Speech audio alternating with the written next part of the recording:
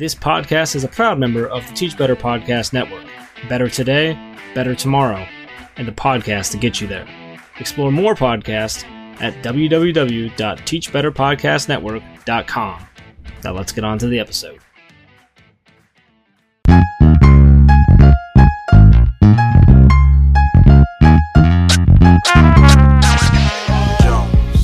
Welcome to the Big Ed Idea Podcast, a podcast for those looking to change the world through education.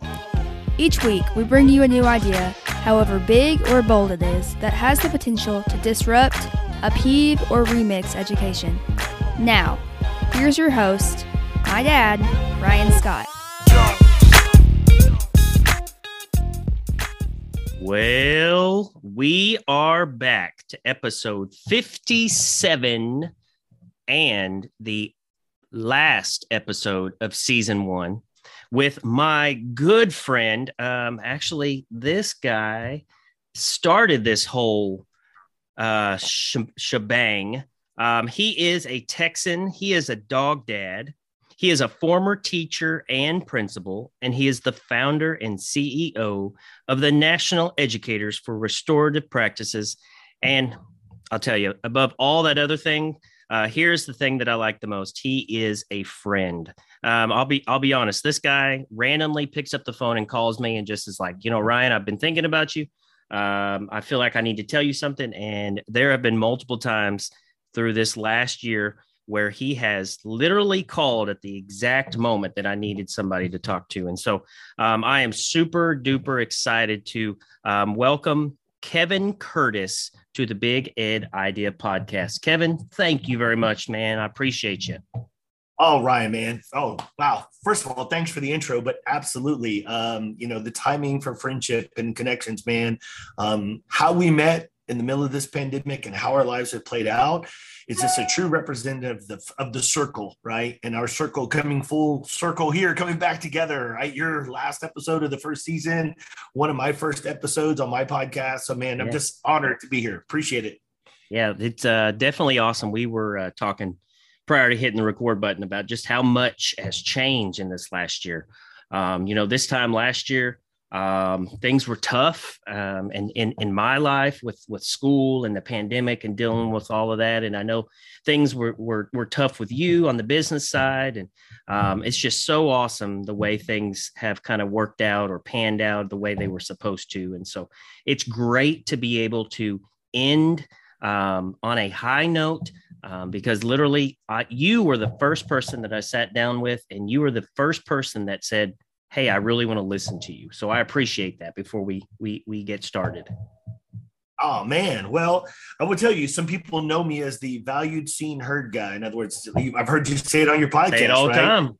That's what I'm saying, man. Everyone wants to feel valued, seen, and heard. So I would tell you, Ryan, I'm so proud of you. Have not only just found your voice, you found your groove. Your podcast is on the Teach Better podcast. You've got great opportunities. Some of the guests, my God, you had Hamish on for your 50th episode. I've been listening. So no, at the end, man, like I said, I think you are doing a fantastic job of allowing people to feel valued, seen, and heard. And again, just be honored to be a guest on this season. Yeah, well, I'll tell you. That valued, seen, and heard thing, I took it to heart, and I'm serious when I say this. I literally go into every day, those three things for my students, for my staff. I want it painted in my office. When I take the next step and I become a principal once again, I am definitely going to have that spray painted all over my school. It's kind of what I live by right now. So I appreciate you for bringing those three words into my realm of existence. Absolutely, brother. I love it. All right, man. So are you ready to get rolling on this Big Ed Idea podcast? Oh, of course. I'm excited about this one. All right, let's do it. Okay. So the very first thing, I know you said you've listened a couple of times. And so the first thing I like to do is just, let our listeners out there know what's going on in our lives. Because we don't have any video, but we are absolutely just two regular dudes that are lucky enough to live in this education space. And so I always like to let the folks know just what's going on in my house, and then what's going on in your house. And so what's going on at the Scott house? Okay. So as we tape this, it is December the 12th. And I'll tell you, Friday night was one of the scariest nights of my life. And I don't know anybody out there, when you read this or when you hear this, excuse me, you will understand what I'm talking about. But Friday night, a line of tornadoes came through Kentucky, and it hit about 45 minutes south of us. It was extremely scary that night. We had the town of Mayfield, Kentucky, which is actually, it's only 20 minutes north of where my daughter goes to college. And she was actually down there. And as of right now, I think they're looking at 50 dead. I heard an update from the governor that he said in the state of Kentucky right now, we're looking at 8 pages, single spaced, of names of people that they have not been able to locate. And so this has just been, I'll be honest, this has been a very heavy weekend. One of the towns affected was Dawson Springs, Kentucky, which coincidentally about 3 or 4 of our teachers at my school actually live.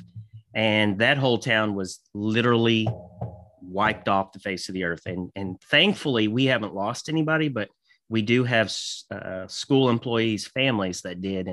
And so this has just been a very heavy weekend to ponder, life and what we're really here for and all of that. So this has been a very heavy weekend. So it's really nice to be able to end my weekend with Kevin on here. That definitely always brings my attitude up about 20 notches. So that's what's going on over here in Western Kentucky. What is going on way down south in Texas, my friend? Well, wow.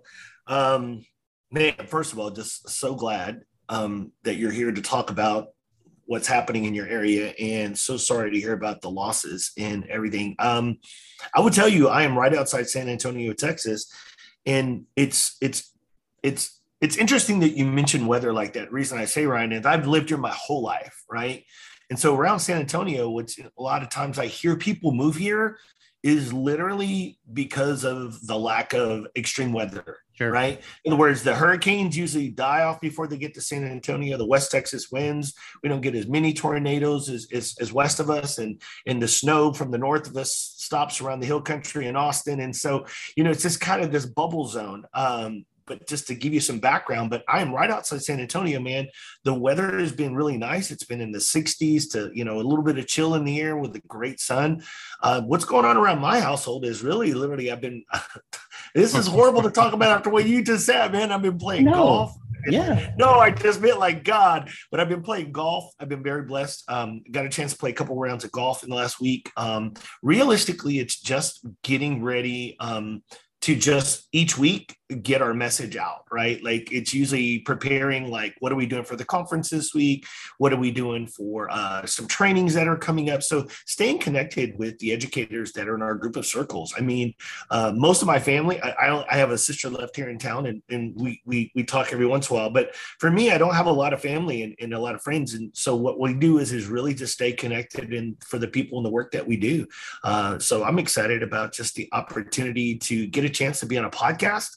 I ran out to my ranch. I got 260 acres in the hill country. So it was a little therapy. So I went out there, filled feeders, watched animals, cut some brush, just some, I call it therapy, just get out in the country for a while. So that's literally what I spent most of the weekend doing, was just really just kind of hanging out there and getting back, and then really cleaning up email and getting ready for the beginning of the week, starting tomorrow on Monday.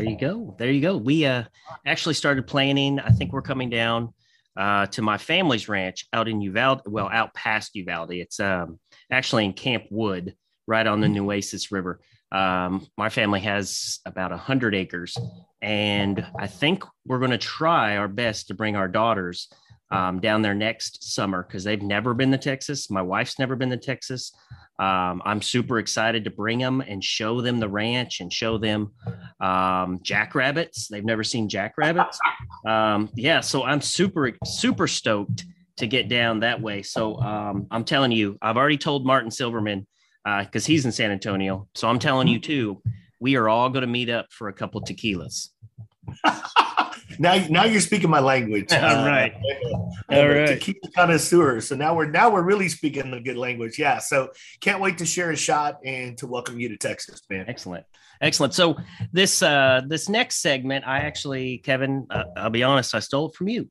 So educators. Well, no, you did ask for permission. You're like, hey, on your Flip 5, can I do abbreviated version of doing the 2? And I said, absolutely. That's exactly right. So those listeners out there, if you've never listened to Kevin's podcast, he has this awesome idea. It's called the Flip 5, and it's where he asks 5 and the guest asks 5 questions to get to know each other. And I took it from that because it really embodied my belief of connections before content. And so I really wanted to do that, but I wanted to abbreviate it just a little bit.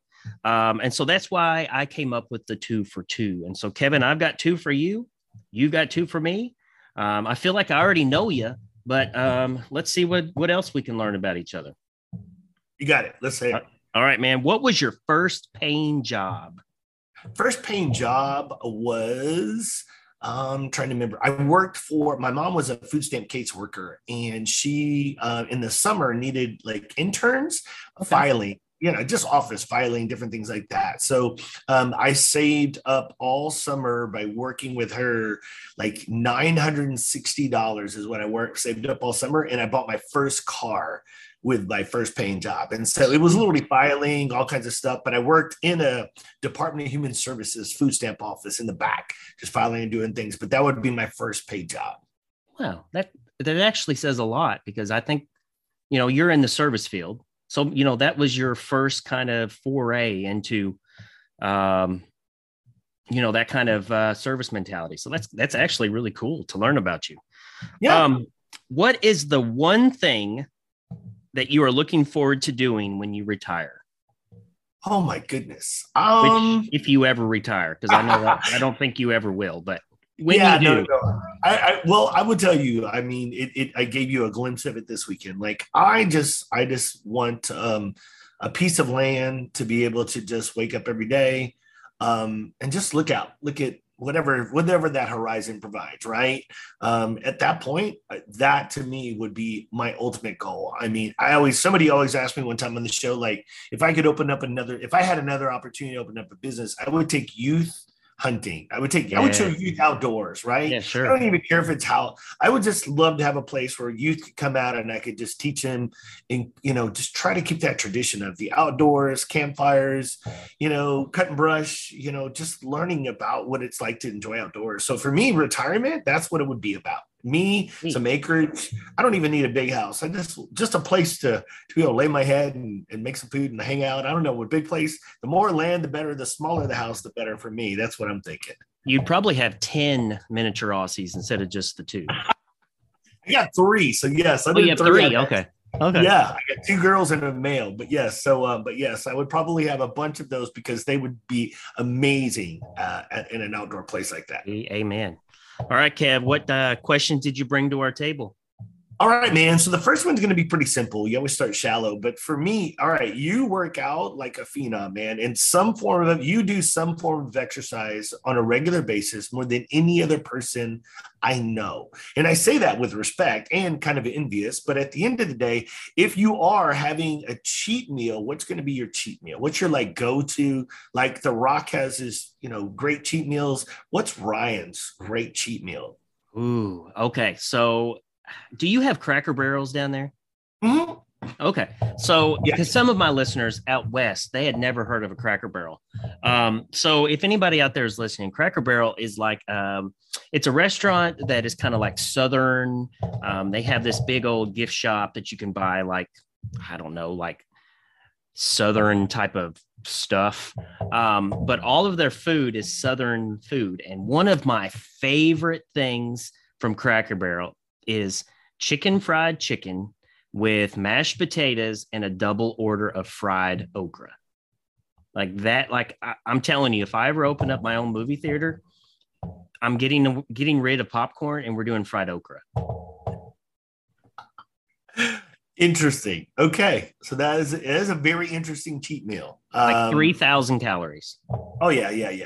No. And see what I don't have around here, there are some in Texas, but not around here, is a Waffle House. Oh yeah, yeah. Yeah. So Covered in smothered hash browns, man. Yeah, so that's what I'm trying to say. So for me is my like go-to, like when I go see a Waffle House, even if I'm in, like when I almost hooked up with you and I flew into Nashville, I saw a Waffle House. I'm like, man, gotta stop. I don't have any in San Antonio, and you'd have to go to North Austin, Houston, or Dallas to get them. So for me, Waffle House is, I know exactly. And I'm a breakfast person, so that would be good. I'm not an okra person, so don't condemn me, but you're like, I'm still gonna need some popcorn at the movies, and okra's not gonna do it for me. All right, your second question is simple. Thinking about a movie or a series or something that you thoroughly like enjoyed, right? A movie or a series, it doesn't matter because again, streaming is such a big platform. But if you could change the ending to a movie or a series, which series or movie that you're like, God, I wish that ending was not that way? Ooh. Okay, so I'm going to take it back. And I say old school, but it's not really old school when you're 40 years old. It's just like 10 years ago, which still isn't that old school, but for some of our listeners, it might be when they were like 10. So my oldest daughter and I, this was when it was just her and me. Our Sunday night routine was she'd do her bath and then we'd sit down and we'd watch Lost. And we really got into the Lost series. So much so I probably watched it 4 different times. And if anybody out there Lost, so it started really cool and then it started getting really out there, way out there. And the end of the series, I hate to give it away for anybody, but the end of the series just ended really, really, really out in left field. Totally didn't see it coming. I would not have done the way they did it. But hey, I mean, I stuck around for all of the episodes, so I guess, they got their money's worth. Oh yeah. No. I hear you. I think I hear a lot of people. I love you in this question because it tells me, it reveals a lot about what people watch and what they would think. Sure. But I've heard a lot of Game of Thrones, and I came late into Game of Thrones and got caught up with it. That's a good one. That's a good one. But if I could change a movie ending, it would be The Green Mile with John Coffey. Yes. I would like to have a little bit different ending for John Coffey, but that would be a movie, man. So that's my 2 for 2, brother. All right. Well, thank you. Now I know a little bit more about you. I know your first paying job when people actually used physical files and not a Google files, we've pretty much at our school, we've done away with file folders and now it's all online, which, we're old, so we can do that. So, okay, my friend, I love this next question because it tells me so much about folks. And I've heard you give this answer before. We've talked about this before, but my listeners out there don't or haven't heard this from you. So let everybody out there know, how did education find Kevin Curtis? It started me in elementary. Actually, my elementary teacher, Debbie Bagby. In fact, I just finally talked to her, Ryan, after very cool. 40 years. Finally talked to her after 40 years. Just had a phone with her about less than 3 weeks ago. But I did an episode on mine where I did a teacher appreciation and I did a little shout out to her and I tried to get people to listen to her. She finally heard it here like 3 weeks ago. That's so But cool. Debbie Bagby let me work with students when I was younger. And if I got my work done efficiently and effectively, I could go work with other kids, younger kids. And it just really taught me so is this what it's like to help other kids be successful? Sure. And she said, yeah. And I said, is that what it's like for you? And she said, yeah. And I said, oh my God, I want to be a teacher. But so there was many teachers, but Debbie planted the seed and then it just kind of grew from there. And when I graduated, by the time I got to a senior in high school, I knew not only did I want to be a teacher, I wanted to be a coach because coaches had such a huge influence on who I was as a person.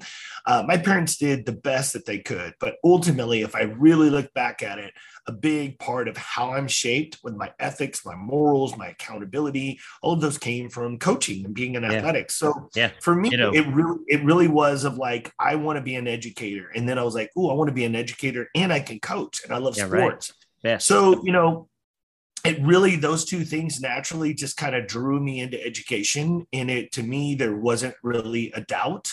I had many kinds of little jobs and before, but at the end, like education was the place. It was like a magnet. It just drew me in, and to the playing field and to the classroom. I saw both of them as so impactful, but in two different ways, right? In the classroom, I could teach science, or I could teach speech or health or whatever I taught. And then I could really mold and shape and get to know kids and really put them on paths. And then on the field, I can really help them and show them how life is almost a parallel to athletics, and how we handle adversity and grow and mature and those types of things. And the relationships that I would build with my student athletes over the years were just profound. So to me, it's exactly where I wanted to be. Education finding me and drawing me in from elementary teachers to middle school teachers to high school teachers and coaches, and then eventually just guiding me down. I just didn't know what I wanted to teach until I really got into teaching. So it was a very linear path. Like, you knew for the most part, that's what you needed to do. So the only thing I will tell you just briefly, in the middle of my senior year in college, last semester of college, middle of student teaching, like the finish line is right there. I had a horrible breakup with my fiance, and let's just I can't even, at that point in my life, I can't call it a midlife, an early life kind of crisis unraveling. And I left school. I walked away from college. I moved to Colorado for a year, got into bull riding, got into sheet metal installation. I totally went off on a tangent, met another person, just like whatever. So I took this side jag. So when you say it was linear, it was very linear until it went lateral. And then after 1 year, I was like, okay. And then I took this year of metamorphosis of just doing different things, but came back. And then once I got back on that path, then it was literally like, okay, I don't know how I kind of lost focus, but yeah, literally and then I had to come back and re-student teach for a second time, had to do these things all over again. And then ultimately I got to graduate. And when I was graduating, they also said, hey, you're one foreign language away. And I was like, this is like, now understand, how did that happen? No, here's the deal, Ryan. It took me 7.5 years to finish college. So I was bartending on the Riverwalk in San Antonio. I have a daughter at 21. I start bartending at 19. I'm like, I'm not teaching until I'm 27. So at this point, I had like all of these things. But for me, so when you say linear, I think yes, but there were so many things of having a child, and then having this going on in your life and then that going on in your life. But how it ended up with a foreign language, I had taken so much high school Spanish, and then I clept out a 9-hour Spanish in Texas at college, but that was equivalent to the amount of years I took in high school. So basically it zeroed out.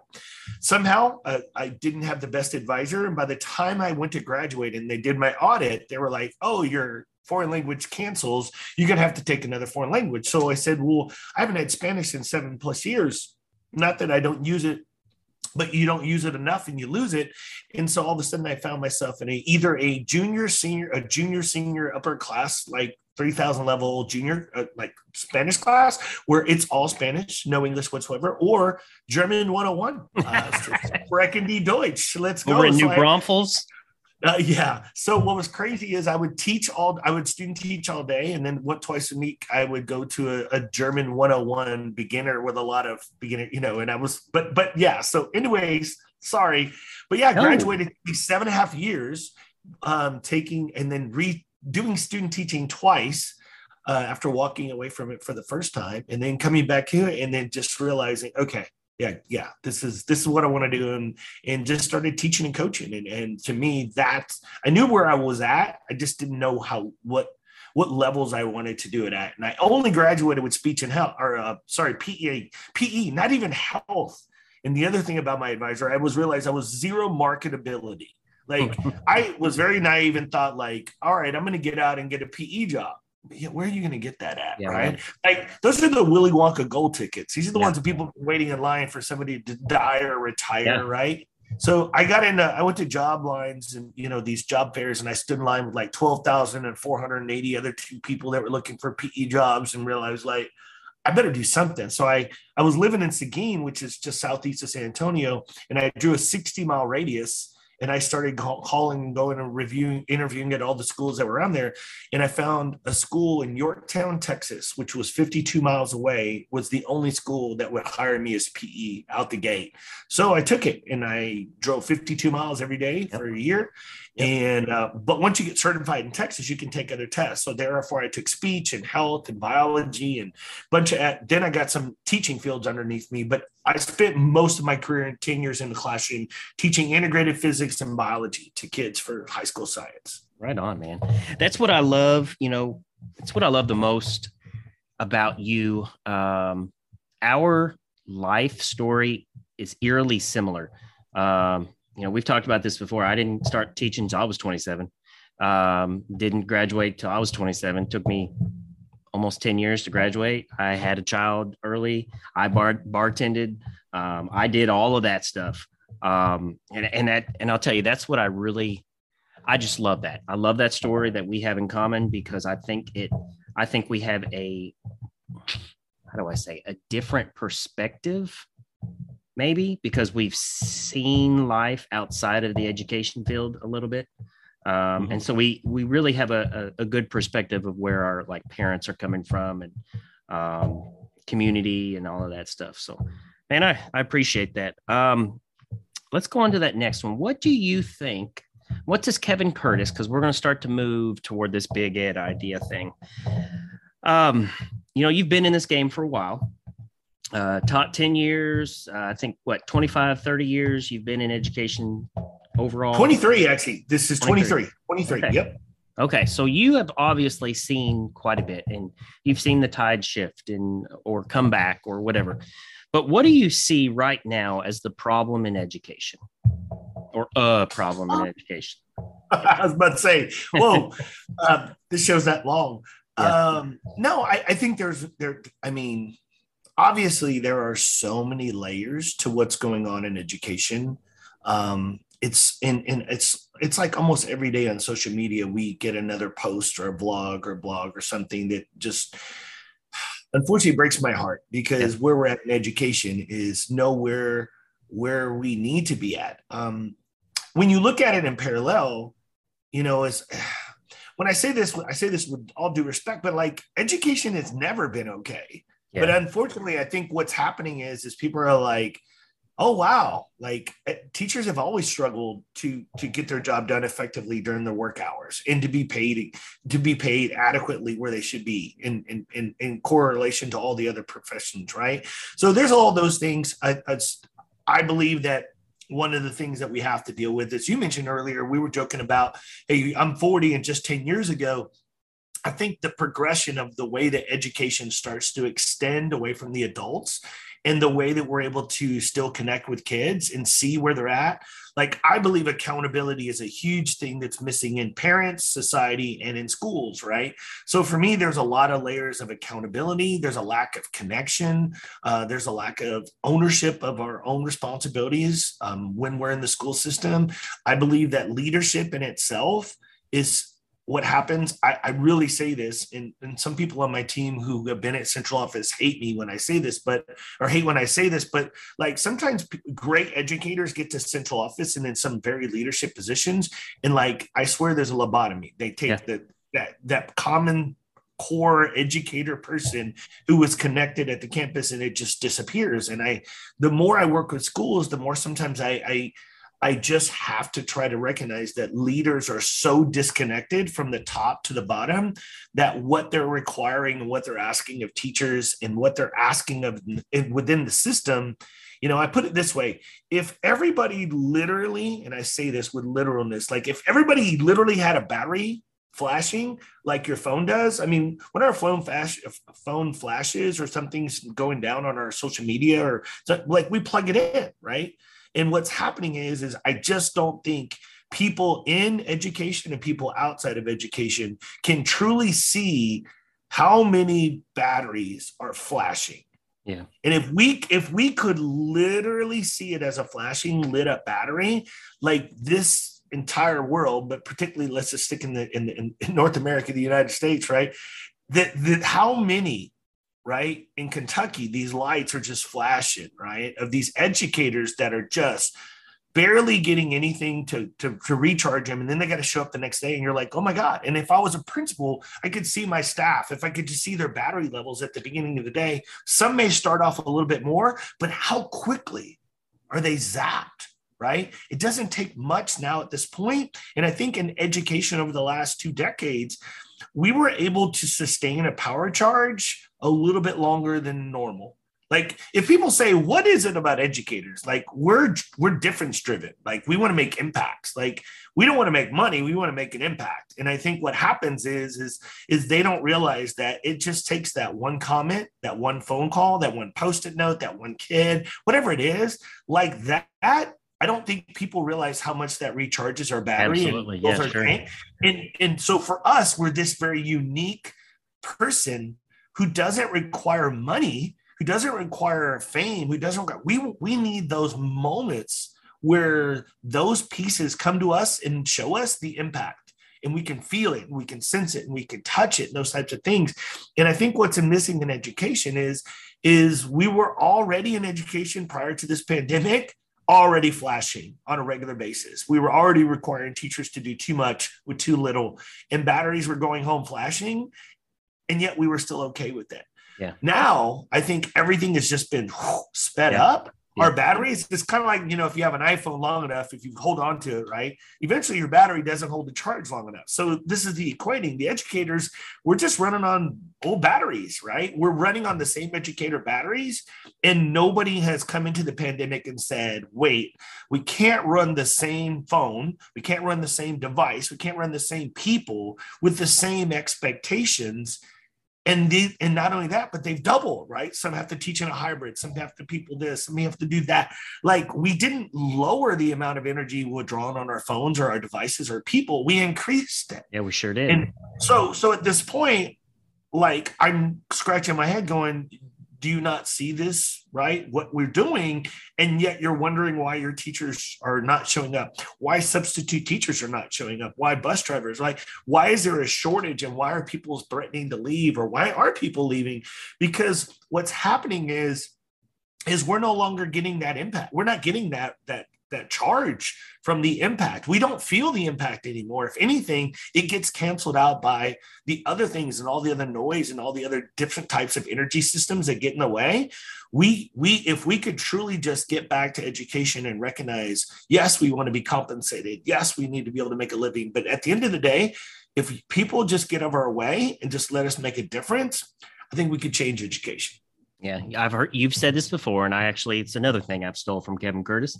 If we are teaching using the 90s playbook, you've said that multiple times, and I've definitely grasped that.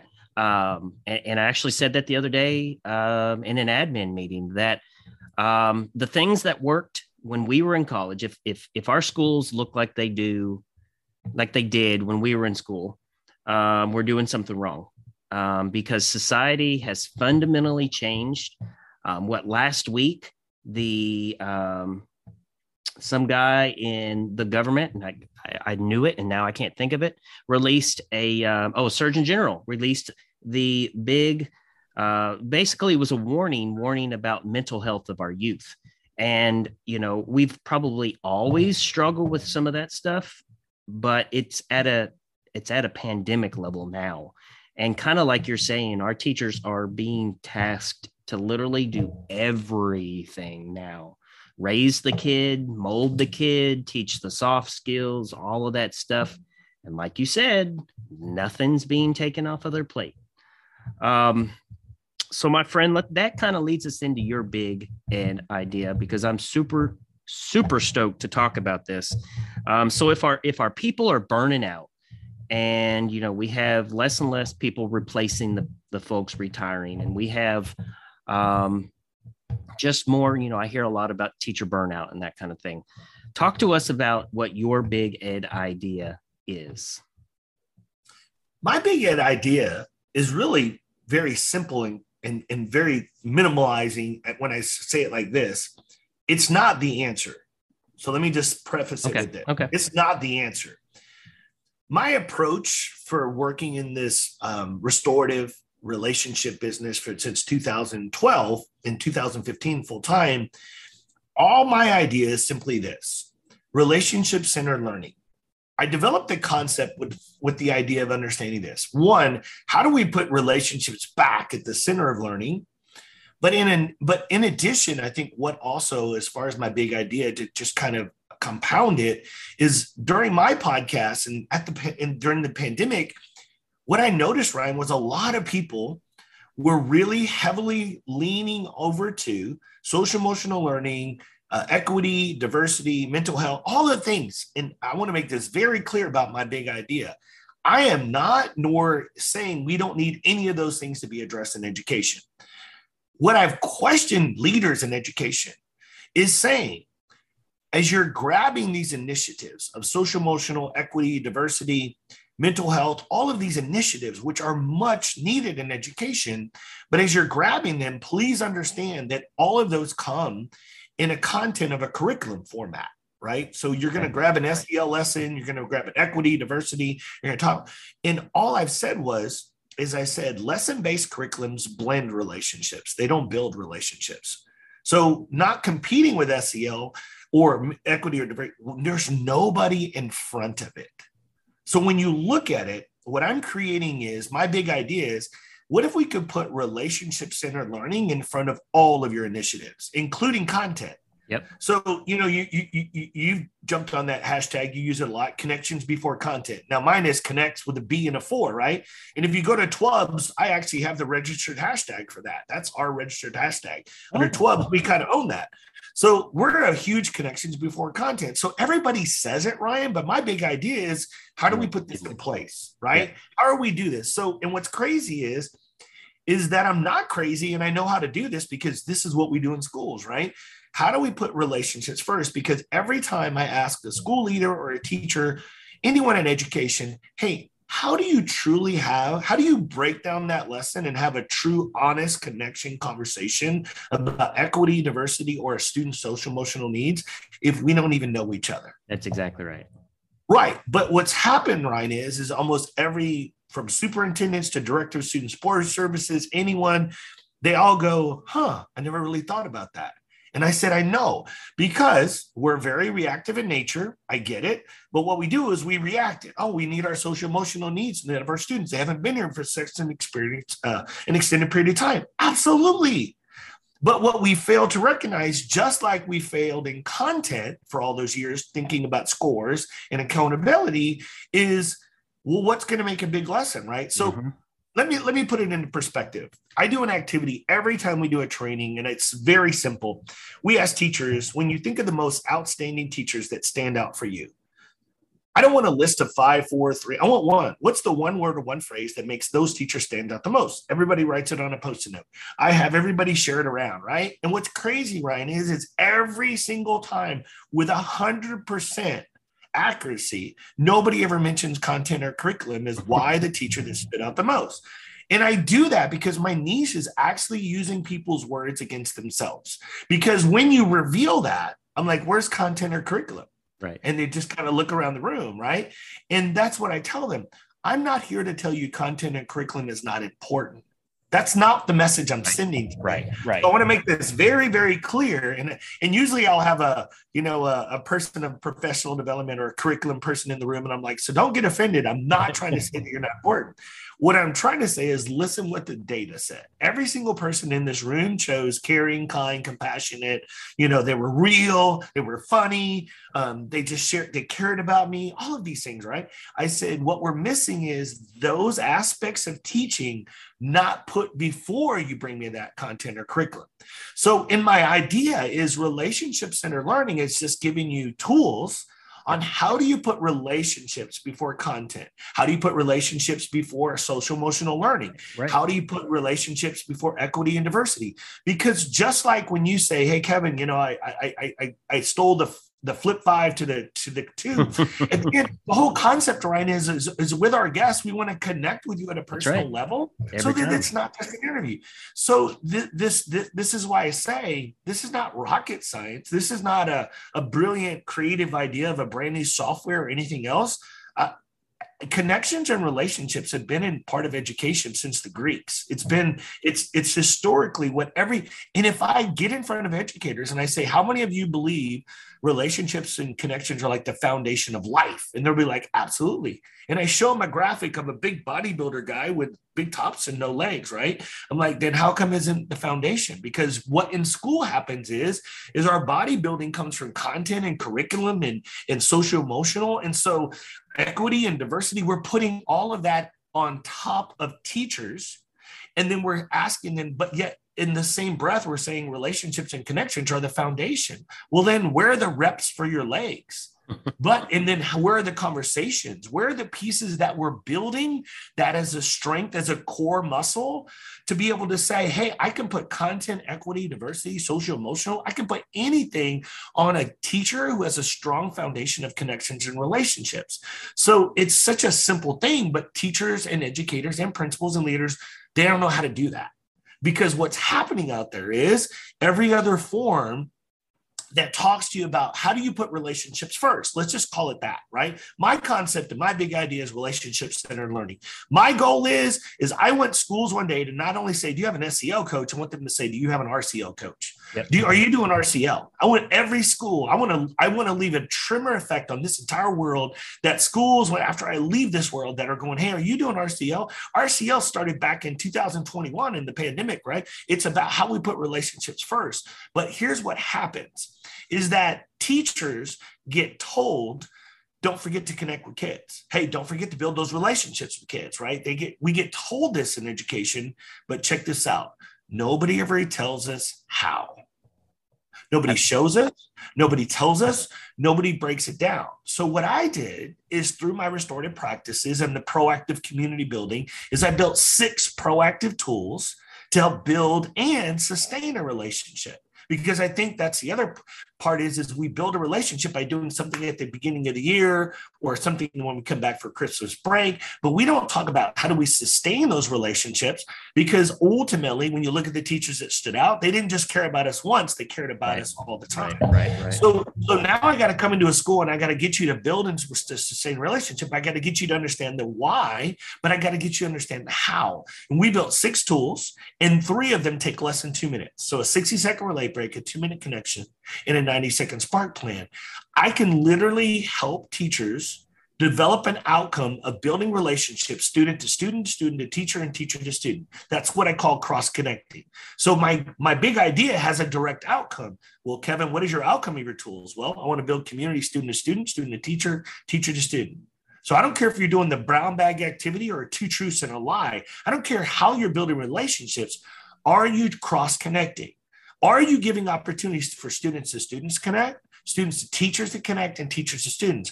If you're not truly building that in full compass of those 3, then ultimately you're not building community, you're allowing people to connect. And to me, those intentionalities are what sets our tools apart. And I cannot tell you how many principals have said for 20 years, I have told teachers the importance of relationships. What you brought to my staff today was the how. Yeah. And it hit me. I've been in education for over 2 decades. No one ever taught us how to build a relationship, and not in a very structured, organized way, and definitely with not 3 tools that can take less than 2 minutes. You know, I'll tell you and I say this literally every day. And maybe it's because of my background as a bartender. I know this is going to sound weird, but hang in there with me. So as a bartender, your money is based on how well you can connect with your customers sitting around the bar, you know? And so I have always struggled with, kind of like you're saying, like I build relationships with my students very easily. I don't really know what I do. I don't really know the secret sauce, but I can pretty much sit down and I can form a relationship with any kid, K through 20, and we're just going to have a good relationship. I've got great relationships at my high school with kids that, quite honestly, don't like anybody else, and make it very well known. But then it's very hard to get people to learn how to do that. And I think that's exactly what you are saying. And sometimes as a leader, it's frustrating when people don't know how to build relationships, especially for somebody that it kind of just, and I don't want this to sound like I'm tooting my horn or anything, but it just comes naturally, So I do think there's a lot of value in what you are saying, because yes, we know relationships are the center. I would say every educator would believe that, but you're right. Not everybody knows how to do it. So what you just said, right? It's not, I don't challenge their belief. What I challenge and what I'm challenging education is step up and let's do what you say you believe. Right. Right. Because I don't walk in, even people in central office that I kind of throw a little shade at, like they'll come in and say relationships are connecting important, but here's where we're lost. And let me add a little clarity to this. You just mentioned, like I am, sometimes when you're naturally gifted with this, then you're 10 steps ahead of everybody else. And the hard part, Ryan, is when you're 10 steps ahead of everybody else and you turn around, and here's interesting. If it was a kid, you would go, oh, well, they don't know. But see, You're seeing other adults who graduated from college, who have degrees and blah, blah, blah, who've gone the same path you have, and they chose this path predominantly. So therefore, you're questioning in your mind, like, why can't these people do what I do? Sure. And that's where so here's what I say. When you look at our staff, about, let's just say 10 to 15% of your staff, if you're lucky, are what I call the rock stars, right? These are the people that naturally are gifted, that know how to do this. They don't know how to describe it. I don't know how to write it down for you. Right. This is just what I do, right? So if I did whatever, I would be like, well, this is what I do. And if somebody tried to replicate it, but you didn't have it, I call it, right? They would be like, well, that didn't work for me. You're like, well, I don't know what else to tell you. Yeah. You have it. So if you're lucky, maybe anywhere from 10 to 15, if you're lucky, even 20% of your staff have that. Well, let's just keep it real in education. There's about 10% of your staff, Ryan, that I don't know how they ended up in education, and I'm not condemning them, but there's about 10% of your staff that's not going to do anything, no matter what. They're there for a completely different reason. I just want to acknowledge their existence. So then let's look at about the 70% gap in the middle. Most educators, and here's what I learned about working with adults the last 5 years consistently, 6 years, is working with adults, educators want to make an impact and they want to do a great job. That 70%, Ryan, is as simple as this. Tell me what to do. And I'll do it. No, right. But here's the problem, Ryan. Think about it. And I'm not trying to toot my horn here, right? But now that I look back at it, I can look at capturing kids' hearts, love and logic, conscious discipline, even social emotional learning, right? Like, I'm not competing nor putting any one of those down. Every single piece on the continuum has a place that works well with adults and works for kids, right? But what happens is that, again, they just tell me what to do. Not all of them tell you exactly what to do. Right. Or if they do, they're going to be a lesson. So you're going to grab an SEL lesson and you're going to say, we're going to be talking about empathy today. You're going to read this and it's going to say, take this many minutes to show this video or look at this page or read this story or whatever it is. So now you're going with a lesson. I don't have a problem with the lessons, but listen to what my quote is, right? Lesson-based curriculums blend relationships. They don't build them. So what they're saying is the same thing that a math teacher says when you said, hey, we're going to take a math problem, but before we get to that math problem, we're going to say, what's your favorite pizza? Oh, my favorite kind of pizza is this. All right, we're going to take this pizza divided by this many students and how many slices we come in. So now what they convince themselves is see, we just got to know each other because we know what kind of pizza we like, but we really ultimately what we did is we hit a math problem within that. You blended that together. Yep. What I'm saying is when you blend relationships, right, it gets watered down. I don't know if it's genuine. I don't know if it's authentic. Oh, you just snuck that in there because you wanted to figure out if I knew that in the math. So what happens is, right. So for me, I look out there and I've looked up and down and left and right. When I look out there, I don't see any other tools that are non-lesson based curriculum. Our tools are not lesson based. They're GTKY, which is just get to know you. So for us, we're relationship building at its simplest level. Where do you like to eat? What do you want to do? Hey, what pizza never goes on a topping? What do you like ice cream? if I talk to you about those types of things, and in fact, I think if I could give you the best example, Joe Beckman, who's like my first episode of my podcast, he talked about his nerdy science teacher come in every weekend, and he didn't like science, but you know what he enjoyed every weekend? He talked about what he did this weekend. He played the guitar, he rode his motorcycle. He just told these things, and they said they really got to know this teacher. And so Joe mentioned something that I always share at my trainings. He said, teachers are too busy trying to be extraordinary, because that's what we need to be, right? Education pushes us to be extraordinary. They just don't be ordinary. And it's when you're ordinary, it's not when you're reading an SEL curriculum or an equity or a diversity lesson. You're ordinary when I'm just plain old Mr. Curtis, and I'm not asking you to not be the adult. I'm not asking you to not have control. I'm asking you to just be ordinary. Be real, right, kids? Keep it 100. You can whatever that is for you. Be real, be ordinary, don't be extraordinary, and just connect with the kids. And they're like, I don't know how to do that. And I'm like, simple. Then I'm going to give you 3 tools to know how to do that. And then, so like, for example, on a 60-second light break, you're going to give a question. And like, for example, that one we did earlier, what's a movie or a show that you would love to change the ending to, right? I'm going to put a timer on for 60 seconds, Ryan, and I'm not going to talk. I'm going to walk around and just listen to my kids' conversations. And then when I get done, when the timer goes off, I am going to share what movie or series I'd like to end. And then, you know what, after we talk about that, we're going to go on to the next part of our lesson. And teachers are like, whoa, that's just so simple. And I'm right. It's an eavesdropping activity. It's called Turn and Talk. It's a 60-second light break. What does it do? It gets students connecting with other students. You connecting with them and them connecting with you. So when I look at it, I've got these but they're so structured and organized, and they're all GTKY based, and they all use a timer. So therefore, when you use a timer, all of a sudden I'm not down that rabbit hole when they're like, yeah. You're like, can we get back to the conversation, right? So what I love about this approach is what schools say, you have the answer. A school in Madera, California came to my training, and after 90 minutes, she said, on the break, she said, you have what I don't have. She said, we can talk alternatives to suspension. We can talk about repairing harm in this restorative arena. We don't have what you have. And that is, to me, building tools that are not lesson-based curriculum. They're not about community building circles. I'm in the restorative business. I'm not against circles, but circles are like the elephant of restorative practices. They open up a lot of trauma conversations. They take up big time, big space. She goes, you have simplistic tools that are very organized, structured, and methodical that teachers can use in a classroom to build relationships. And I said, yes, ma'am. And those were built out of necessity, Ryan, because what was happening is in the restorative arena, all I was using was circle. And I developed, and I started going to schools, and I started seeing how circle, for me, I was like you, but I was 20 steps ahead of everybody.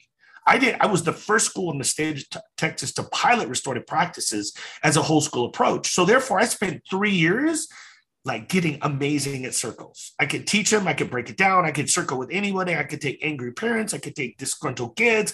I was amazing at that, right? Got to be able to put that experience in the first book of restorative discipline practices, and got to publish a chapter in a book telling what those are. So I was 20 steps ahead of everybody. But then you go into a school, Ryan, and you try to teach when I say not a first year teacher, but a teacher for the first time, right? Let me teach you what a circle is. And they're like, oh, when am I supposed to do that? Oh, well, you got to rearrange your furniture and whatever. And so right now you've already disconnected with something. So then all of a sudden I started teaching circles, but it wasn't successful. And so I started going, wait a minute, everything that was successful for me is not being successful. Like I can't duplicate this and I can't replicate this. And what I'm asking teachers to do now that I'm in their shoe is I'm like, wait a minute, I got to go back to step one. Holy cow, this is too heavy. This is too much. So the first thing I did with circles is I changed the circles. I got rid of centerpieces and value rounds and openings and closings because there was like 7 steps to a circle. That was already overwhelming. Taking too long, yeah.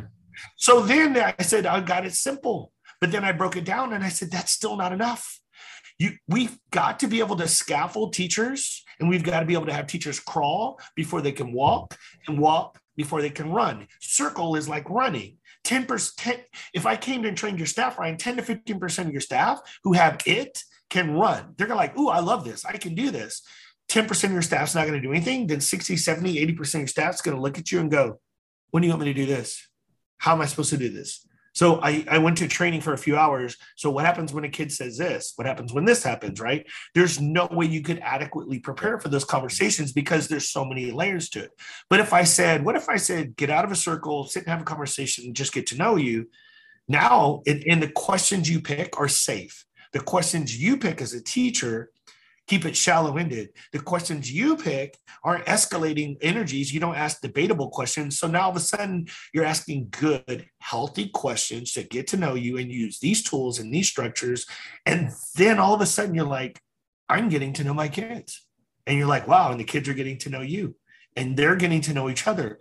Before you know it, we're able to talk about empathy or equity or diversity or any of those other things, just like we can talk about math or science in a way, because you're no longer standing at the front of the room presenting information to me. You literally connect with me and care about me. That's exactly right. So is this an idea that could be used, let's say, at the high school level? Like during, what I'm thinking right now, I've read several books on high-performing high schools, and every high-performing high school I've ever read about has a very strong advisory program or a very strong advisory period. So have you seen this approach being used at the high school level? Oh, absolutely. I mean, first of all, I'm a secondary person. Yeah, right? So let's just acknowledge this, and whether your listeners agree or not, but the high school is the least fertile soil to put a relationship-centered approach first. The elementary is the most fertile soil. Yeah, sure. So let's just talk about this, right? So at the high school, what we're driven is because we're, again, content, scores, ACT, SAT, college prep, right? So the first thing you have to do is we've got it, like tilling the soil is like tilling rock, it's like tilling a concrete, right? Like there's nothing to till over because we have our own biases, our own beliefs, our own ideas. The system's set up for these kids to go in this path. So the first thing you got to do is turn some of that rock and soil over to even adapt, to be able to like jump into this concept to begin with. But yes, so could you do this? I do this all the time at the secondary high school level. The one part that I have to navigate, which, and Ryan, don't take this personal, but you just acknowledge what most people do. Oh, well, I'll do this during advisory. Great. I promise you, you will have amazing advisories. So what happens during science? Yeah. What happens during social studies, right? Good point. So again, and the reason I'm telling you is, and I'm not condemning you, I'm just saying this is what you do. Every single person says. So how do I bring that relationship approach into an advisory? Oh, I have one school district that added 10 minutes to third period, right? And then they use my tools for the last 10 minutes of third period. I'm like, how's third period? They're like, great. I'm like, perfect. What about the rest of the class? They're like, they're all struggling. Because this is what our brain does. We naturally try to figure out, so how do I bring this in a non-instructional format? And that's why I'm laughing, right? Because that's where we miss. My big idea is to stop trying to navigate. And the first thing you do is to try to navigate around relationships and either extending or putting one class period in it. This needs to be done heterogeneously in every single classroom in every single school. And not just in the format of a morning meeting and not just in an advisory. Like every single teacher in every single classroom needs to be able to take 2 minutes and think about it. Now, if you ask me how often we do this, I would do it every day. Yeah. 2 minutes every single day, because what you have to recognize is 2 minutes here, 2 minutes here, 2 minutes there. I want you to imagine 1 month from now, if we connected to each other for 2 minutes every single day for the next month, how do you not know each other better? That's exactly if your questions are appropriate. So part of it is we also train, how do you pick good GTKY questions? You got to pick age appropriate.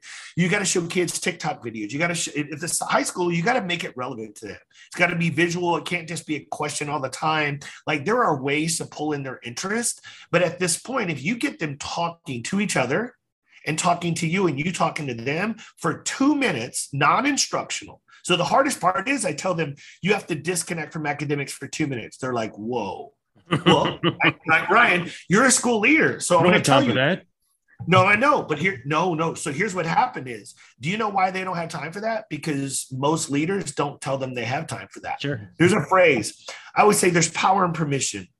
When I get done training a staff, earlier in my career, I didn't understand this. Later now, when I get done, if I come to your school, when I get done, the principal, not the assistant principal, the assistant principal can take you to the red zone, but can't take you to the end zone.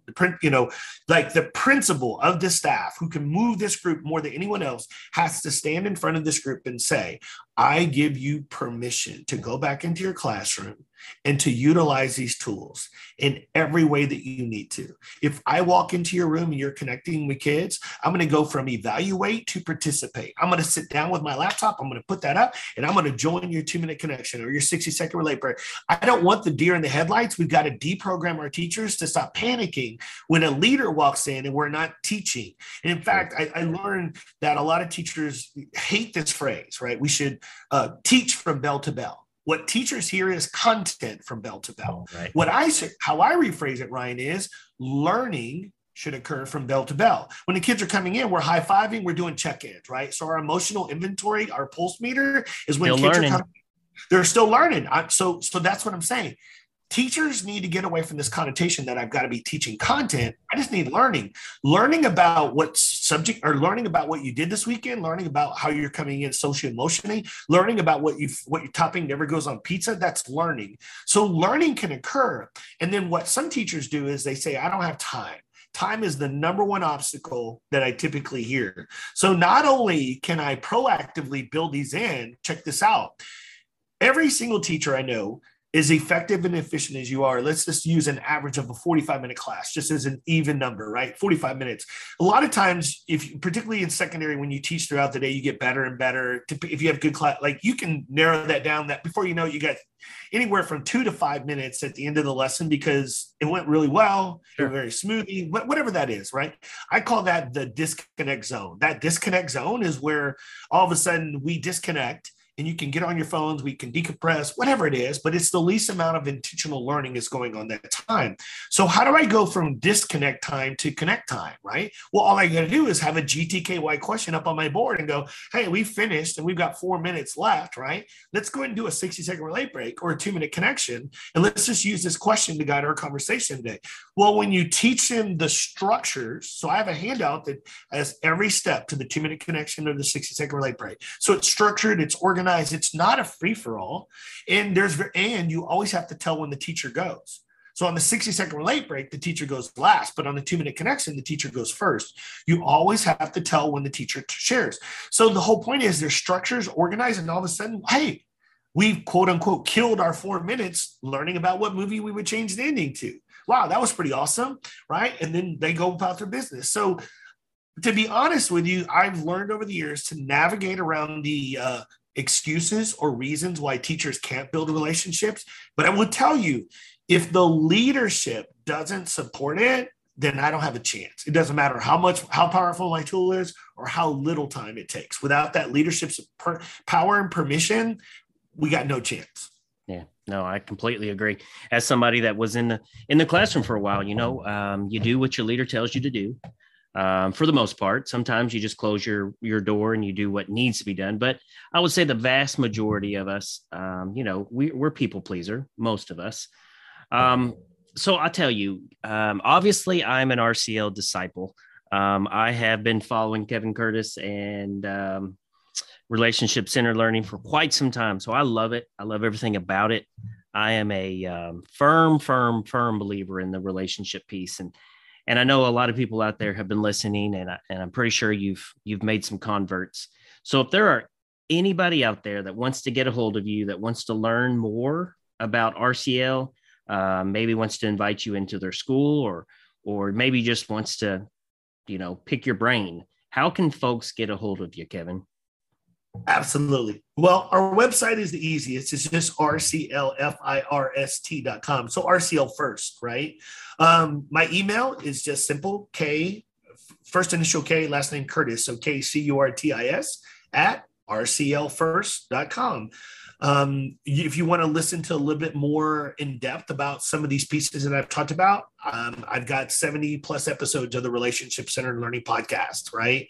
For me, my phone number, I'll put it out there, 210-232-1124.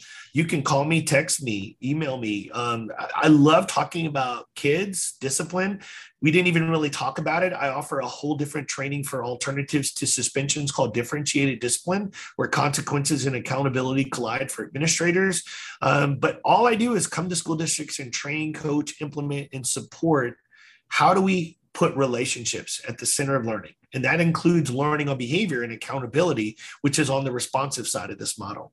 And then last, I would just say is if you want to meet more people like Ryan and myself who believe are disciples of this, right? February 18th and 19th, we're having our RCO conference. It's where we put relationships back at the center of learning, living, and leading. It's where we bring communities together. So I would invite you to come to Irving, Texas, right in the middle of Dallas-Fort Worth. It's my hashtag or my slag. It's the 2-day conference that only costs you a 1-day sub. It's a Friday, Saturday conference. So you only have to miss 1 day of school, right? Fly into Dallas-Fort Worth area. Come check us out, February 18th and 19th.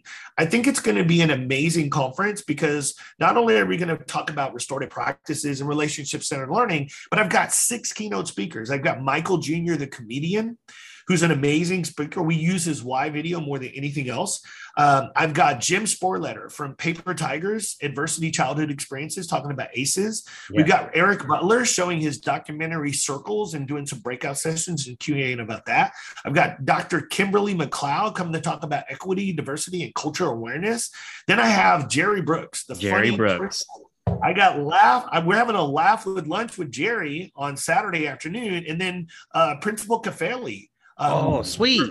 Yeah. So, I've got 6 keynote speakers that I believe have such a powerful message, but then we'll also have over 40 breakout sessions where people can come and listen to other people who can navigate around trauma, ACEs, SEL, restorative practices, relational practices. At the end of the day, we're just trying to create a unified platform where people can come together and share their passion and ask questions and go back to their school districts with ideas of how to make a big difference, putting relationships first. Very, very cool. Probably going to have to come up with a sales pitch for my wife to let Laura give me some money to go down to Texas. Because I'll be honest, I really would love to be there. I'm going to see what I could do.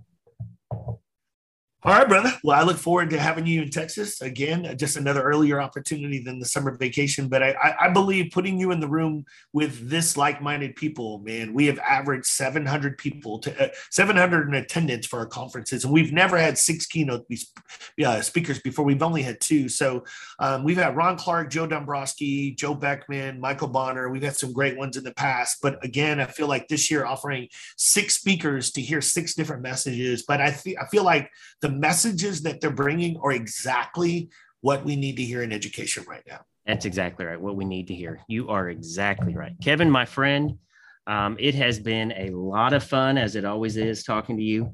I tell you, it's been nice to have you on my podcast. It's been nice to be able to share, something I personally, truly believe in. I laugh, but I appreciate you. I appreciate your friendship.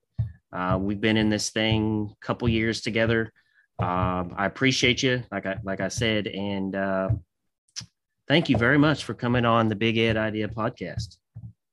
You're welcome, brother. Again, honored to just come full circle, to excited and just blessed to be the last guest of 2021. So I would just tell your listeners, right? I want to wish you a happy new year. I want to wish you a Merry Christmas.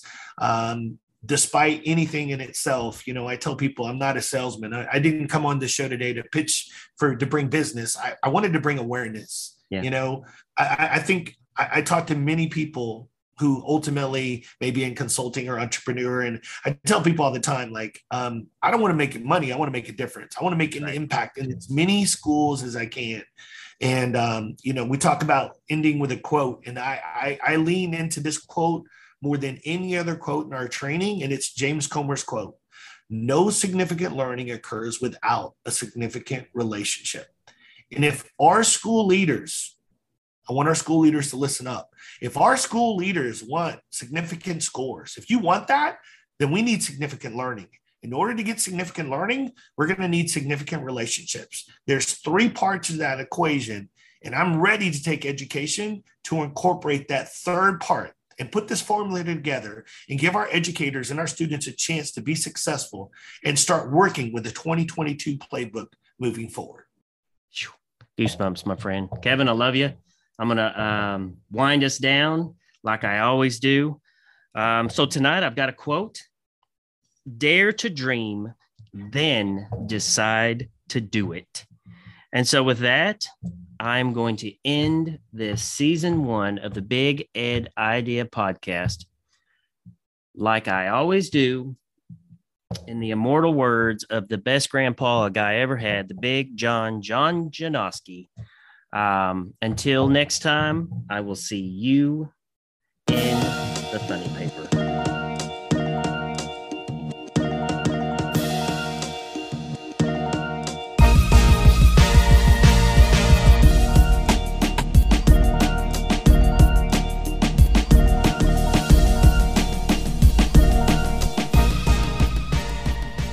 Thank you for hanging out with me here on the Big Ed Idea podcast. My hope is that this would be a conversation, a meeting of the minds, and a space for one person's vision to inspire the passions of another. However, none of this can happen without you. So let's be change agents together and build a better future. Please subscribe or reach out to me on Twitter, Facebook, or Instagram. Come to the conversation with your passion, and together, let's build something awesome. Until next time, I'll see you in the funny paper.